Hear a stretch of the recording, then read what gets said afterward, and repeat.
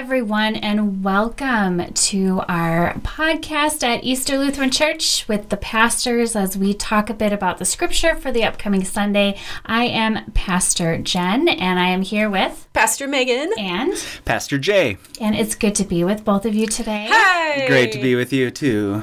This is our podcast about scripture, but we do want to lift up that there is something very exciting happening at Easter Lutheran this week, and we want to remind people of what is coming up on January 22nd. Right. So this text, right, is for Sunday, January 22nd. And as long as we're talking about the 22nd, that is also the date of our special congregational meeting.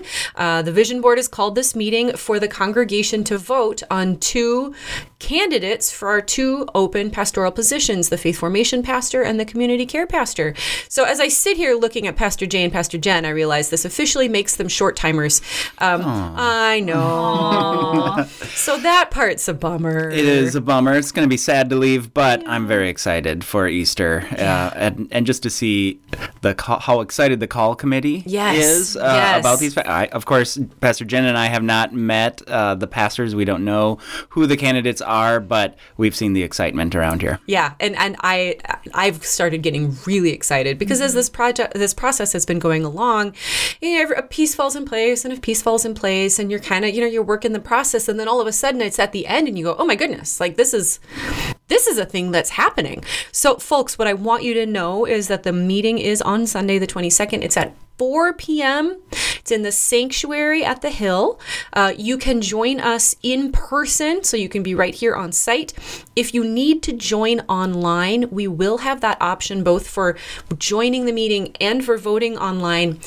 Email easter@easter.org to get information on how to both log in and to vote.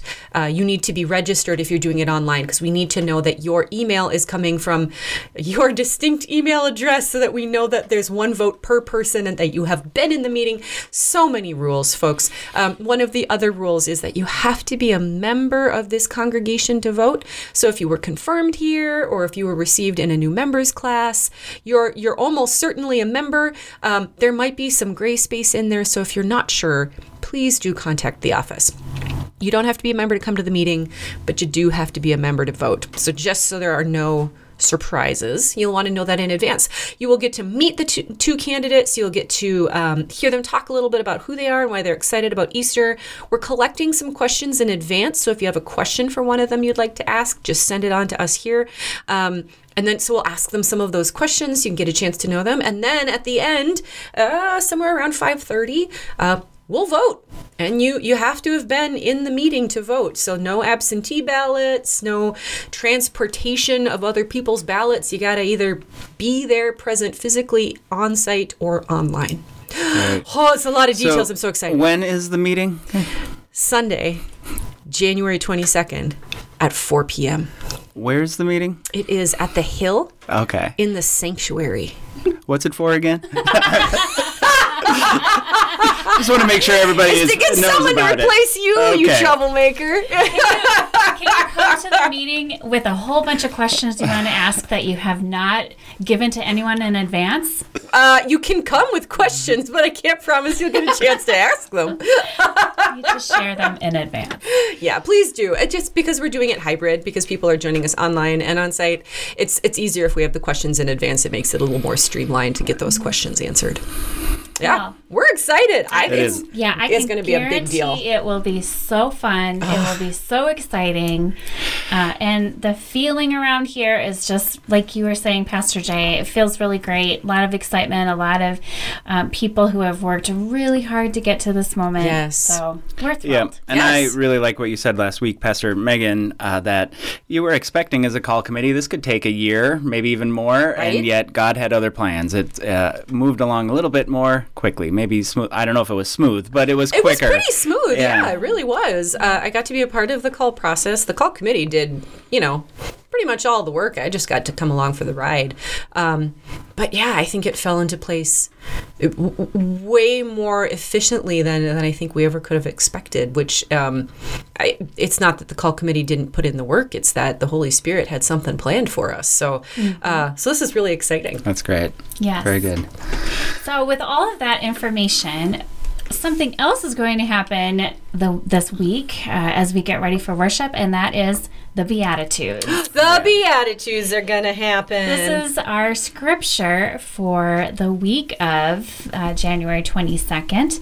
So we are excited to continue in the book of Matthew and to talk about this Sermon on the Mount, which is a huge hallmark of the book of Matthew. It is 3 chapters, Matthew 5 through 7. This is Jesus emerging as a teacher. And a teacher with authority, and a teacher who has a lot to say about discipleship and life with God and life in the kingdom of heaven.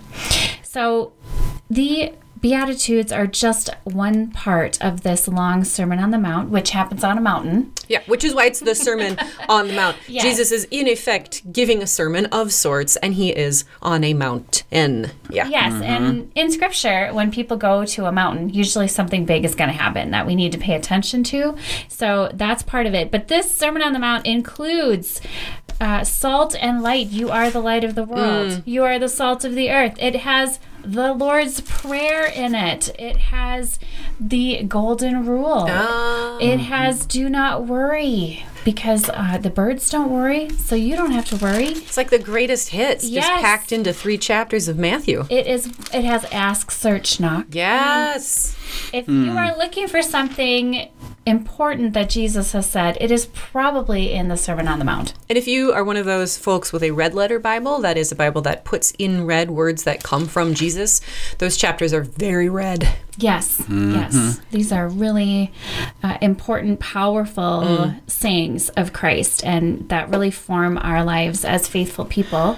But they begin with the Beatitudes. With the Beatitudes. I've heard the Beatitudes described as kind of a prologue to maybe even an overture for the whole the whole of the Sermon on the Mount, and it sort of just sets the theme that God and Jesus cares about real life in the real world. And it's not just this otherworldly kind of Messiah, but like this embodied, incarnational presence of God in the world. Absolutely. So we could think about that as we're reading the Beatitudes here. Right. Well, shall we hear from Matthew chapter 5, verses 1 through 12? When Jesus saw the crowds, he went up the mountain, and after he sat down, his disciples came to him. Then he began to speak and taught them, saying, "Blessed are the poor in spirit, for theirs is the kingdom of heaven. Blessed are those who mourn, for they will be comforted. Blessed are the meek, for they will inherit the earth. Blessed are those who hunger and thirst for righteousness, for they will be filled. Blessed are the merciful, for they will receive mercy. Blessed are the pure in heart, for they will see God. Blessed are the peacemakers, for they will be called children of God. Blessed are those who are persecuted for righteousness' sake, for theirs is the kingdom of heaven. Blessed are you when people revile you and persecute you and utter all kinds of evil against you falsely on my account. Rejoice and be glad, for your reward is great in heaven. For in the same way they persecuted the prophets who were before you." This is the word of the Lord. Thanks be to God. Thanks be to God. Thanks be to God. And I think it mostly is something I want to say thanks be to God to. I think so too. I think we should hear this as promise. Yeah. It's more gospel than law. This isn't saying that we should seek persecution or we should seek hunger. It's for those who are persecuted, those who are hungry, you too are blessed. Which may be a surprising word, especially in that time and place, in that context where people assumed that one's prosperity was a sign of God's blessing. Rather, that. But to hear that God could bless someone who was in mourning, who was suffering, was shocking. Right. Yeah. I mean, wisdom literature is full of references to who is blessed, right? And the people who are blessed, blessed is the one who puts in extra work and is really faithful, because then they reap their rewards. And blessed are those who, are faithful and diligent, because they stay on the right track and gain a good reputation. Very clear if-then sort of things. If you live a good life, you'll be rewarded. So in one really important way, I think Jesus is really flipping the script on this, because if he's starting out with blessed are the poor in spirit, well, why? Because if they're lacking in enthusiasm and excitement and joy, maybe it's because God is doing bad things to them because they've been very bad, and they probably deserve that. Well, and Jesus says, no, you're blessed. You get all things. All of the kingdom of heaven belongs to you. Blessed are those who mourn. Well, no, you're not blessed. Somebody died. You're being punished by God, obviously. No, you're blessed. You're going to get comfort. It's this real turnaround of what blessing looks like. Yeah, and in a sense, both are true. Mm-hmm. I think Psalm 1 saying, follow the ways of the Lord. Yes. You're like a tree planted by water. You'll bear fruit.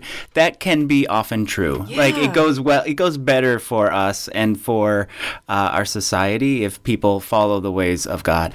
But sometimes things go bad, and it's not because of anything we've done. Right. Sometimes there's illness, sometimes there's disaster, and we can't do the reverse and say, well, this is because you were not faithful, you were not following God. So, and I think that's what Jesus is speaking to here. Mm-hmm. He's speaking to, there's a crowd gathered around him, at least overhearing what he is saying to the disciples, and he's telling them that all these people are blessed by God, regardless of circumstance in their life. That these are the people that find favor with God. And to find favor with God, I think even today we still struggle a bit with this idea that those who find favor with God, those who are blessed or experience blessing in their lives, experience a blessing of fortunate circumstances or material possessions, or all of these things are a mark of blessing in our society. And like you were saying, Pastor Megan, this flips the script where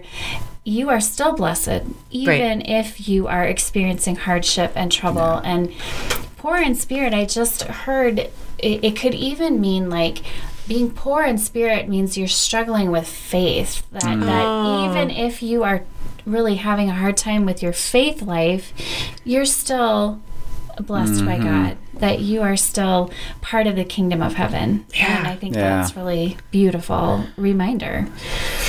That is, yeah. Sometimes we feel like if we're going through a period of doubt or a lack of faith, that there's something wrong with us. But if we believe, especially as Lutherans, that faith is also a gift from God, then that's something we can pray for, ask for, not feel guilt about those times of maybe wilderness wanderings. Yeah, absolutely.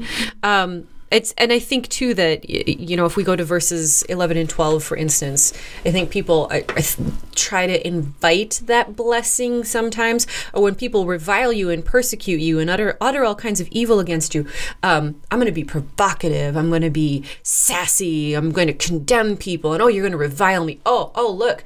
Yeah, bring on how much you revile me, because that just makes me all the more blessed. I don't think that's what's at stake here. Not sure that's what it's not like go be a jerk so that God will love you more.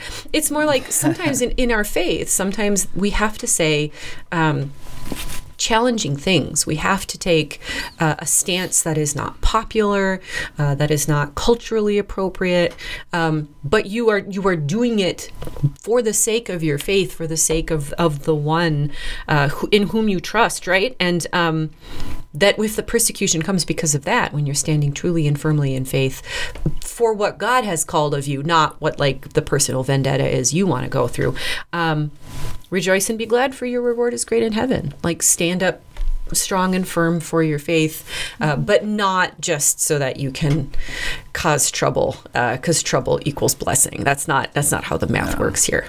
Well, this is a description of what the kingdom of heaven looks like. And we see glimpses of this kingdom of heaven in our world and in our lives. And the kingdom of heaven's presence, like you said, Pastor Megan, doesn't mean lack of conflict. Right. Or, often the kingdom of heaven appears and it throws people off. Yeah. And it creates this sense of anger, or because it's telling people these things that they've held on to for so long, power, material things, that you can't rely on any of these, and that the kingdom of heaven lifts up the meek, the hungry, the thirsty, the pure in heart, that these are the values that God holds up and favors. Yeah, absolutely. And just such beautiful things that are, such beautiful characteristics for which you will be blessed. Those who are meek, those who hunger and thirst for righteousness in particular, right? For that right orientation of relationship between you and God and you and your neighbors. Blessed are the merciful. People who show mercy. How much easier is vengeance? But blessed are the merciful. Blessed are the pure in heart. Blessed are the peacemakers. Like, as I'm listing these things off, right, we're thinking of the kinds of people that we know who embody those characteristics. And many of them, like, I don't want to overgeneralize, but many of them are people who maybe don't get center stage a lot of the time, right? Like, they're not the people who get pointed to. They're the people kind of working hard in the background, doing the work that needs to be done, showing compassion in quiet ways, being faithful in ways that aren't always able to be quantified. We can think of those people. And I think it's really lovely that Jesus is calling out those characteristics and those behaviors and saying, people might not pay attention to that. It might not be the thing that gets top billing. But you receive blessing. For you, the kingdom of heaven is yours. You will be filled. You will inherit the earth. Whoa, those are big promises. Mm-hmm. And it is a picture, as you said, Pastor Jen, of the kingdom of God, the kingdom of heaven, that is different than the kingdoms of this world. The Roman Empire at the time talked a lot about peace, but it was a peace that was created through conquering people. Pax Romana, the enforced peace. So they were peacemakers in a different way. And Jesus is talking about meekness and love and compassion. This is a different way of creating a kingdom in the world. Yeah, and one that would be, I don't think people would see it as maybe the wisest choice, right? Because you're not going to, for instance, overthrow Rome with meekness and mercy and being a peacemaker. And Jesus isn't saying that necessarily. He's not saying, here's how we overthrow Rome, but he is saying this is who God calls us to be. Mm-hmm. I think one thing I just saw about these Beatitudes that's interesting to me is that none of them require faith. Oh. Or none of them require belief in Jesus. Like, these are things that are a part of life. Mm-hmm. And like you were saying, Pastor Jay, about how they name Jesus as being part of life on earth and society, and that these are all things that are accessible, and the wider message of Christ embracing people everywhere. Yeah. I just thought that was an interesting thing. I kind of like the image of, so Jesus is talking with his disciples. There's only a few who have been called so far. I think Andrew and Peter and James and John are the only ones named, at least. So we don't know how many disciples that were there with him on the mountain. But then there's a crowd around. And I kind of imagine Jesus talking to his disciples and saying, blessed are, those who mourn, like that guy over there, or the meek, like so-and-so there. I mean, he's talking about this crowd, recognizing them in their particularity, or the situation, the circumstances that they're living in, and saying, God cares, God's with them, God, in fact, blesses these people. Yeah, yeah. Mm-hmm. Oh, it's lovely. And it's a really, I think, well-known passage, right? I think it's one of those that we hear, or at least is really familiar. And so I think it's also one that we can kind of glaze over on a little bit. Blessed. And especially with the repetition of it. Blessed are these. Blessed are those. It's easy, I think, to kind of just let it wash over you. But I invite you folks, as you listen to this passage in worship, just like Pastor Jay said, let those descriptions call someone to mind for you, and what comfort does this passage offer them? What joy, what promise, what how are they not just called to your mind, but also like what do they look like to God? Mm-hmm. How does God see them? I think maybe that helps us get a little bit more into the text. when we might otherwise be at risk of just kind of letting it pass us by. Yeah, and even like stretching beyond that, as you're thinking about voting on pastors who come in, the leadership and the staff of the church, what do we lift up as a group? Is it these Beatitudes? Are we embracing as leaders of the church humbleness and meekness and looking at these people as important parts of the church community? Those are all, I think, good things to think about in this time of transition and hope and joy, and looking at your new leadership that you'll be thinking about this coming Sunday. Yeah. Oh, absolutely. So kind of nice that we get a chance to hear this passage and reflect on it for a little while and let it sink in and come back and get excited to vote. Yeah, absolutely. I think that's beautiful. In between, you could read the rest of the Sermon on the Mount. That's true. You got 3 chapters if you wanna do some work on your own on that. It's good stuff though. Yeah, and we'll still be in it next week because we've got Lord's Prayer. So that's right. Which is also the Sermon on the Mount. Yeah, that's true. Well, it was good to be with you all today, and great to be with all of you who are listening. We're so glad that you joined us as we talked about exciting things happening at Easter, as well as this beautiful scripture from the book of Matthew. And as always, we leave you with Easter's mission statement: to grow in faith and carry on the work of Jesus Christ. Have a great week, everyone.